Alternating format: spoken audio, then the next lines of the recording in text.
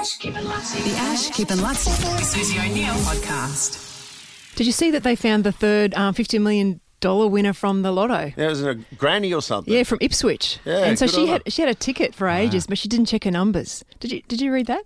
Because she knew that someone had won it from Ipswich. She knew she'd bought a ticket from Ipswich. Yeah. But for some reason she was like, "Oh, it can't be me. It can't be me." And then after about a week, when no one had come forward from Ipswich, she goes, "I better check my numbers." Yeah. $50 million. Did she reveal her identity? No. Well, that's a shame. And she's going to...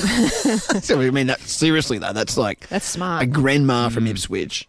Yeah. That's So, cool like, for her all family. of a sudden, that's isn't it? 50 mil, but it could be cool for a family, but that could create an absolute fight. Well, she said she's going to make all her children and all her grandchildren millionaires, and then she's going to buy a Mustang.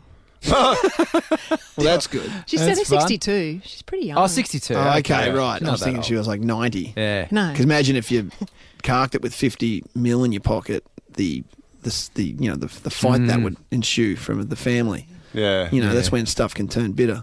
Cousins start coming out of the woodwork. Little Uncle Gary pops up all of a sudden. Uncle Gary hasn't been seen for a long time. Uncle Gary hasn't visited Ipswich in quite some time, but all of a sudden he's heading to Ipswich. Howling at the funeral. Yes. Actually howling at the funeral. Making a eulogy Who's for that? Grandma at the funeral. You didn't know, Dawn. The Ash, Kip and Lutzi with Susie O'Neill podcast.